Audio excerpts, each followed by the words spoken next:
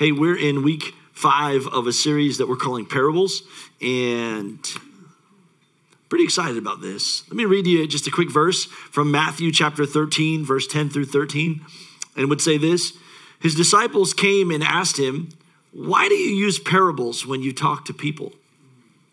He replied, "You are permitted to understand the secrets of the kingdom of heaven, but others are not. And to those who listen to my teaching, more understanding will be given, and they will have abundance of knowledge. But for those who are not listening, even what little understanding they have will be taken away from them. That is why I use parables. For they look, but they don't really see. They hear, but they don't really listen or understand." This is an interesting teaching today that we're going to do, and I'm going to read you the parable here in just a minute.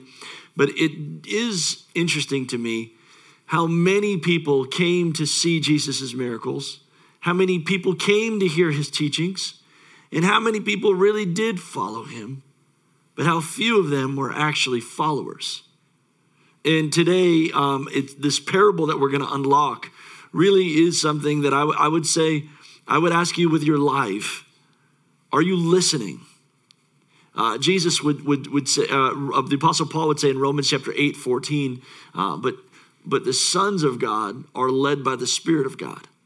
And I think to us that are actually listening to Christ, we're hearing his voice and we're following him in our life. And God is speaking and he is leading. And I believe it's his desire that you unlock the secrets of these parables. This one I'm about to read is pretty heavy. And with that being said, I'm going to ask you all, would you stand with me as we read God's word today? This is Jesus' parable. It is known to many as the wedding feast. Jesus, I'm going to read it to you. I like reading out of the actual Bible here. Let me go. Okay, 1 through 14. Jesus also told them other parables. He said, "The kingdom of heaven can be illustrated by a story of a king who prepared a great wedding feast for his son. And when the banquet was ready, he sent his servants to notify those who were invited. But they all refused to come. So he sent other servants to tell them, 'The feast has been prepared. The bulls and the fatted calves have been killed, and everything is ready. Come to the banquet.' But the guests he invited ignored them and went on their own way, one to his farm, another to his business. Others even seized his messengers and insulted them and even killed them."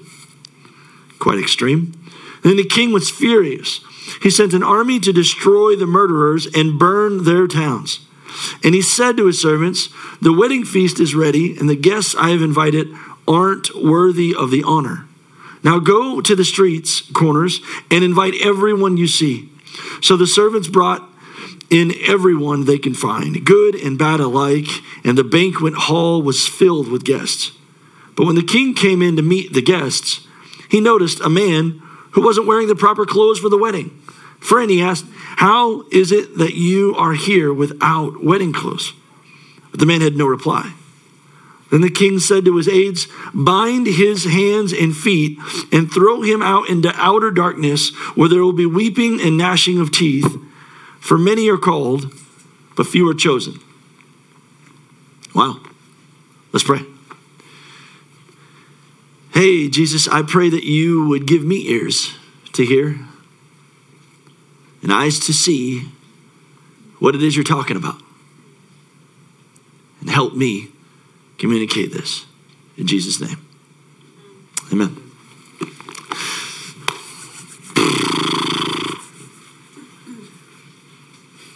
First, I want to make sure that you and I understand kind of the foundation of what I believe. I believe that Jesus is the only way to heaven. There's only one way, there's only one truth, and there's only one life. And everything comes in Christ.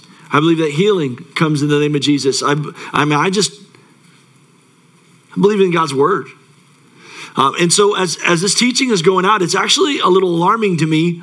Kind of the stuff that he says in it, I don't really like the flavor or the tone of this story. It's like, man, hey, can I get like a redacted version that's maybe a little easier to chew on?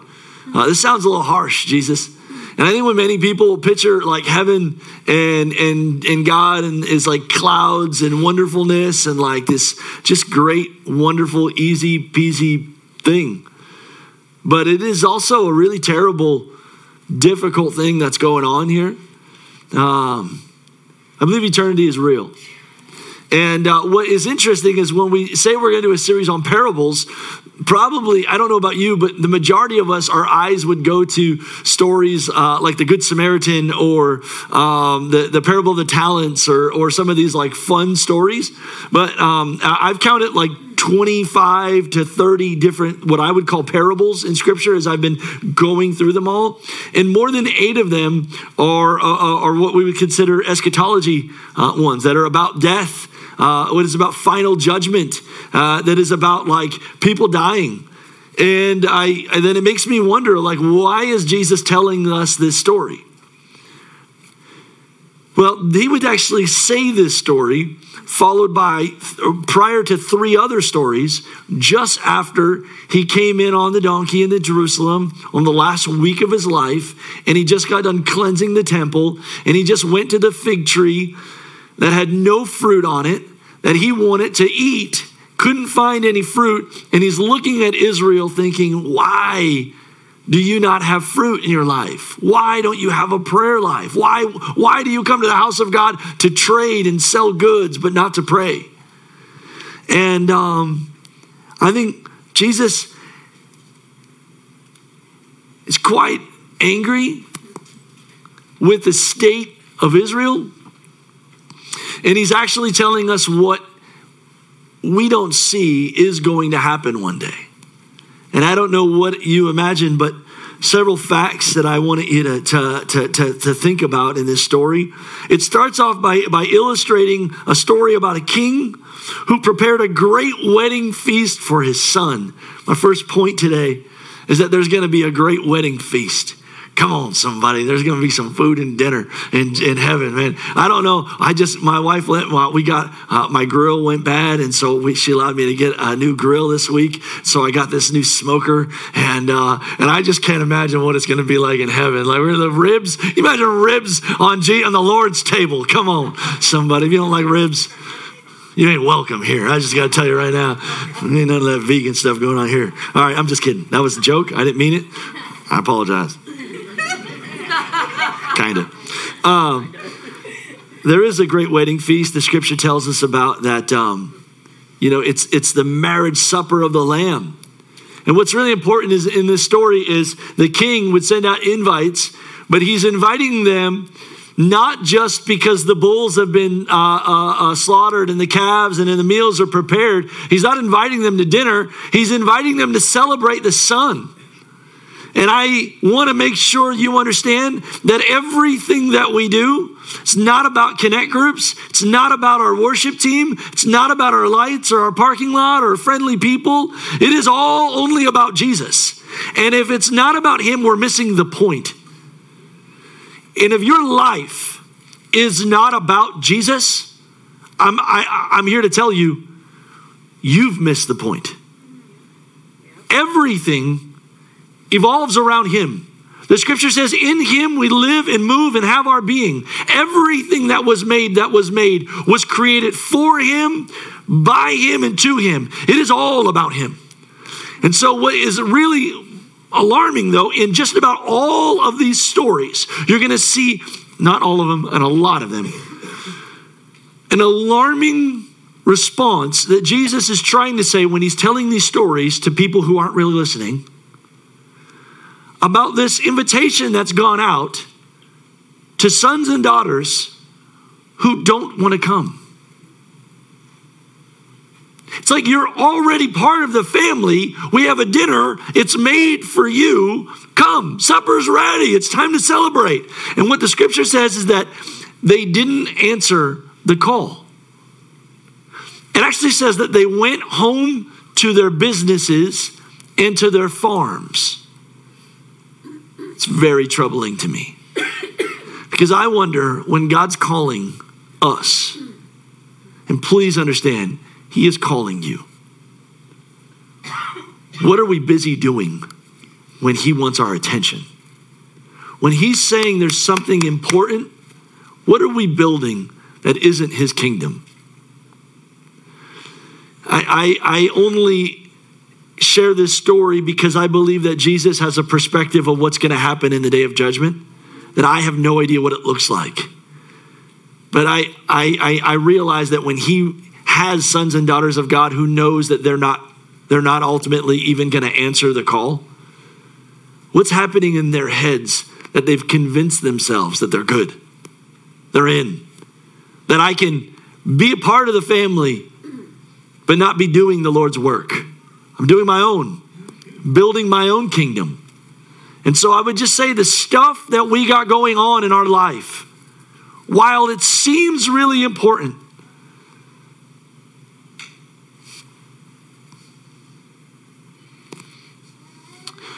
don't be distracted building things that ultimately, eternally don't matter.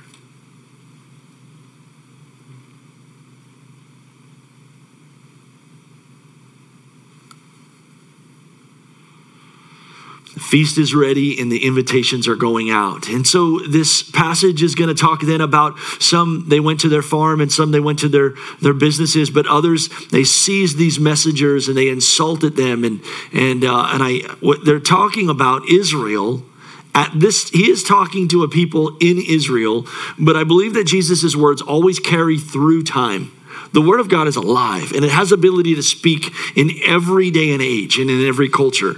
And I believe he's very much talking about Israel, his beloved, chosen people. You need to understand, Israel was chosen. If you are not born Jewish of Israel descent, you were grafted in. You were called and you answered the call, but you were not his first chosen elect. Does this make sense? We are Gentiles. And so we became believers because of the love and the invitation that Jesus extended to us. But the alarming scenario is that Israel, it says that they stoned and killed the messengers. I think of those as the prophets, the one that came and said, hey guys, everything's wrong. We got to get the house of God in order. There's things that God's calling us to do. And when people say things that you don't like or inconveniences you, it's really critical that we don't shoot the messenger. And so when pastors telling you things you don't want to hear, like make sure that you have people in your life that can tell you that you're wrong. That's just important. And that's why I think it's important that you're not a Christian on your own island. You got to have a small group. You got to have people. You got to have a pastor. If people can't tell you that you're an idiot, then you're an idiot. Because we all have blind spots. We all have things we can't see. And it's our real friends, real family that will tell you where you're out of order. And if the house of Israel can become out of order, friends, you can too. Is that fair? Yep. As I keep reading here then I see the king, then he's so annoyed by his chosen people that he opens the invitation and he says, go out and invite everyone. I'm the evangelist in me doesn't know of a more important thing to do. That there's going to be a day where our son, the Son of Man, the Son of God is going to be honored. And we want to make sure that everyone is there. We want to make sure that everyone has an opportunity to know how good and how worthy he is. It is our job to make sure that as we do life, others know that he is worthy, that others know that he is faithful, that others know that he is powerful and that he can heal and that he can redeem and that he can wash and that he can cleanse and that he is still currently doing it. He is the resurrection and the life. Amen? And so he says, go out and invite everyone. But the problem is, he does invite everyone to come in. For the servants brought in everyone they could find, good and bad alike, and the banquet hall was filled with guests. But when the king came in to meet the guests, he noticed a man who wasn't wearing the proper clothes for the wedding. What is he talking about? My second point, my first point today is that there's going to be a wedding feast. My second point is come clothed. Come clothed, right? I want to tell you what's happening here is that this is an illustration. Remember, he said he tells parables because some will understand it and some won't. And the purpose of what he's trying to say is that in the day of Christ, in the day of judgment, there will be some that are attending this conversation about the Lamb, or attending this celebration of the Lamb, attending the celebration that he is the resurrection and the life, but they're not clothed.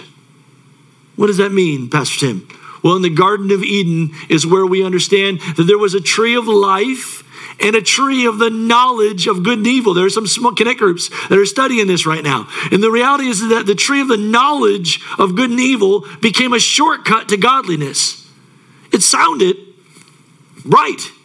I mean, it's knowing good and bad. It's knowing holiness and purity. It's what can be wrong with this? What can be wrong with just attending church? What can be wrong with just being in an atmosphere of Christians? A lot. Because it's not about, like, this fellowship doesn't save you. Being in church doesn't change you. Being in a church, that I remember back when youth group, we used to say, being in a church doesn't make you any more Christian than being in a car, being in a garage doesn't make you a car, right? And so the reality is, you have to recognize that this is about him. And we want you to have a relationship with him.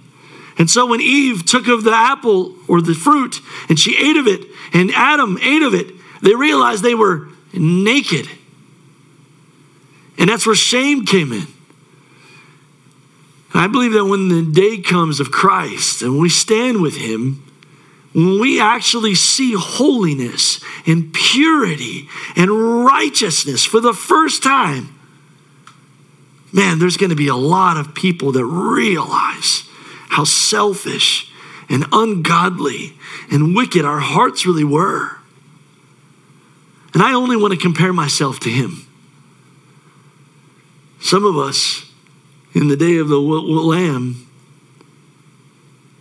are going to feel we don't have the right clothes on. Now, he said, I noticed a man that wasn't wearing the proper clothing, and I asked him, how is it that you're here without wedding clothes? And the man had no reply. Well, what is important for you to understand, not only is Jesus going to share this parable, this isn't just a one-time story. In fact, I believe that this will be an actual event. He's telling us about the event, and he's saying it so many times through so many writers in Scripture because this day terrifies Jesus because of how much how much brokenness he has in his heart because of this day. The agony of the loss that he will have in this day. That he'll use multiple parables to tell this story, and he'll use multiple writers to tell this story. Let me just show you some of the other contexts that we're going to see throughout Scripture. In Galatians chapter 3, verse 26 to 27, for you are all children of God through faith in Christ Jesus. And all have been united with Christ in baptism, have put on Christ like putting on new clothes. Like putting on new clothes. Here's a really neat passage. This is found in Revelations chapter 3. And if you were to close your eyes, it's almost like I'm reading the same chapter that I just read to you, but like from a different translation. Like imagine just for a second, I'm reading the Message book, and the same thing in Revelations chapter 3. Let me read it to you. For I know all the things you do, that you are neither hot nor cold, but I wish you were one or the other. But since you are lukewarm, neither hot nor cold, I will spit you out of my mouth. For you say I am rich and I have everything that I want. I don't need a thing, but you don't realize that you're wretched and miserable and poor and naked and blind. So I advise you to buy gold from me, gold that has been purified by fire, and then you'll be rich. Also, that you would buy white garments from me so that you will not be shamed by your nakedness, and ointment for your eyes so that you will be able to see. Hear this. He's telling a parable. I want you to really see. So I need you to open your eyes. I want you to really be clothed because you're actually quite naked. I correct and discipline everyone I love. Now, this concept of nakedness, please understand, it's not nakedness, it's knowing. Imagine if you did something embarrassing and it was a secret and the world found out about it. Like some of these people that are on the internet, and they get like their secrets shouted from. And now it's like, how do I even go out in public and say anything? They're not naked, but they feel naked on the inside. It's like they're just gross. Well, imagine we actually do know everything about you. I don't. He does. And that day is going to feel naked. And he says then, I correct and I discipline everyone I love.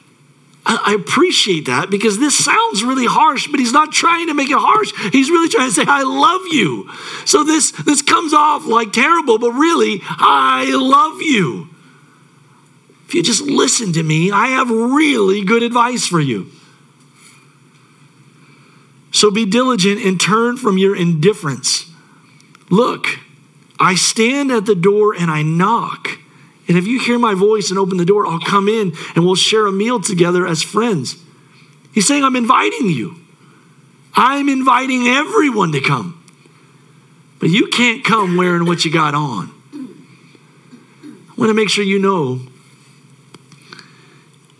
how much you know about Jesus, or how many scriptures you can quote, or all of the things that you can say better than me doesn't make you a great believer.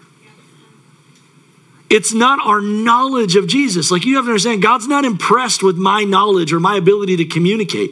At the end of the day, I have to come to Christ and realize, God, the only one that can fix me is you. The only one that can cover my sin is you. And so he says, I challenge you to buy gold from me. I challenge you to buy clothes from me. And so as I think about that for a second, what is he talking about? How do we buy clothes from him? Just a couple chapters later. So we hear Matthew talking about this parable. We hear Paul talking about this parable. And Luke is going to share different parables that sound just like this. You're going to hear in weeks to come.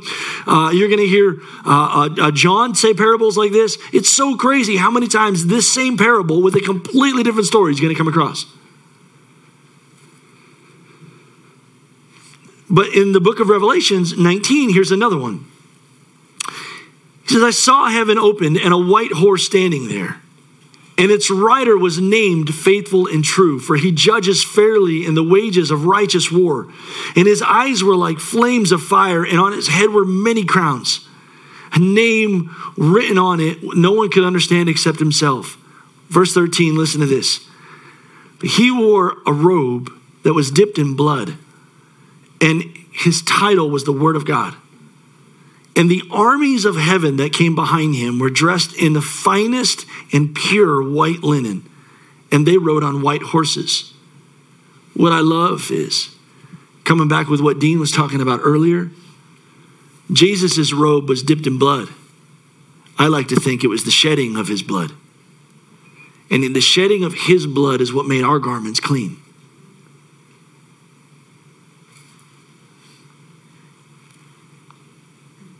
He would go on to say, then I saw an angel standing there shouting, come and gather together for the great banquet of God that he has prepared for us. I just think it's significant. Again, some other guys telling the same story. There's a dinner. We want everyone to come, and everyone needs to be dressed in white. Everyone needs to be dressed in white. Imagine a beautiful bride with a dress that's soiled.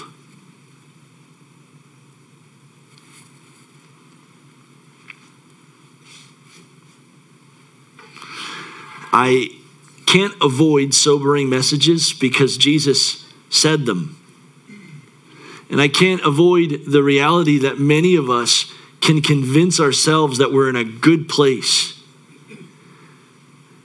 But only you know when he's washing and cleansing you of your sin. And when we come to him with our filth, I don't know how to explain it. I don't know how to buy robes from Jesus or gold from him, but I have learned that something happens in my confession of my wickedness.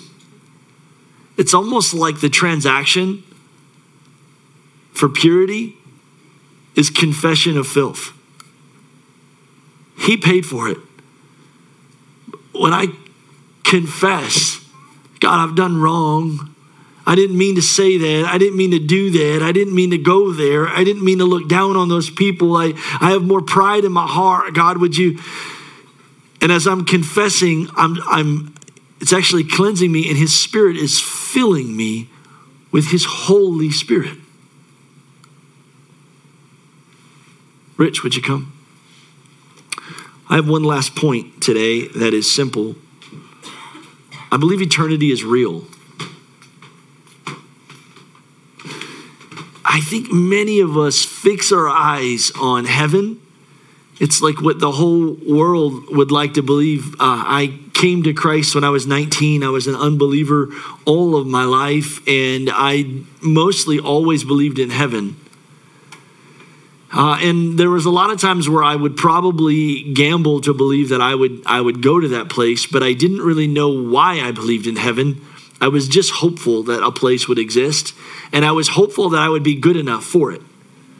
But if I'm really honest, man, I've messed up so many things in my life. Surely if there's a place called heaven, I would mess that place up.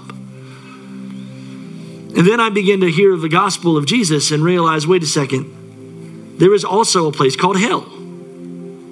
There is also an eternity away from God's presence. And I just want to remind you that like the hope of all of this is you not connecting with our church, but you connecting with Jesus. He is the only thing that can save you from you.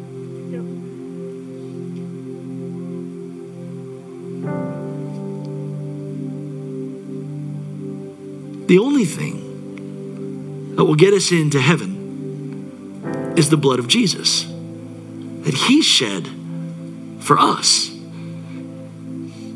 And those that come to the supper of the Lamb would only be there. Wait, I would be, in that day I promise, like I'm a foodie, but Teresa threw a birthday party for me a couple months ago. We had all kinds of good food there. But seeing people that I loved, I forgot to eat.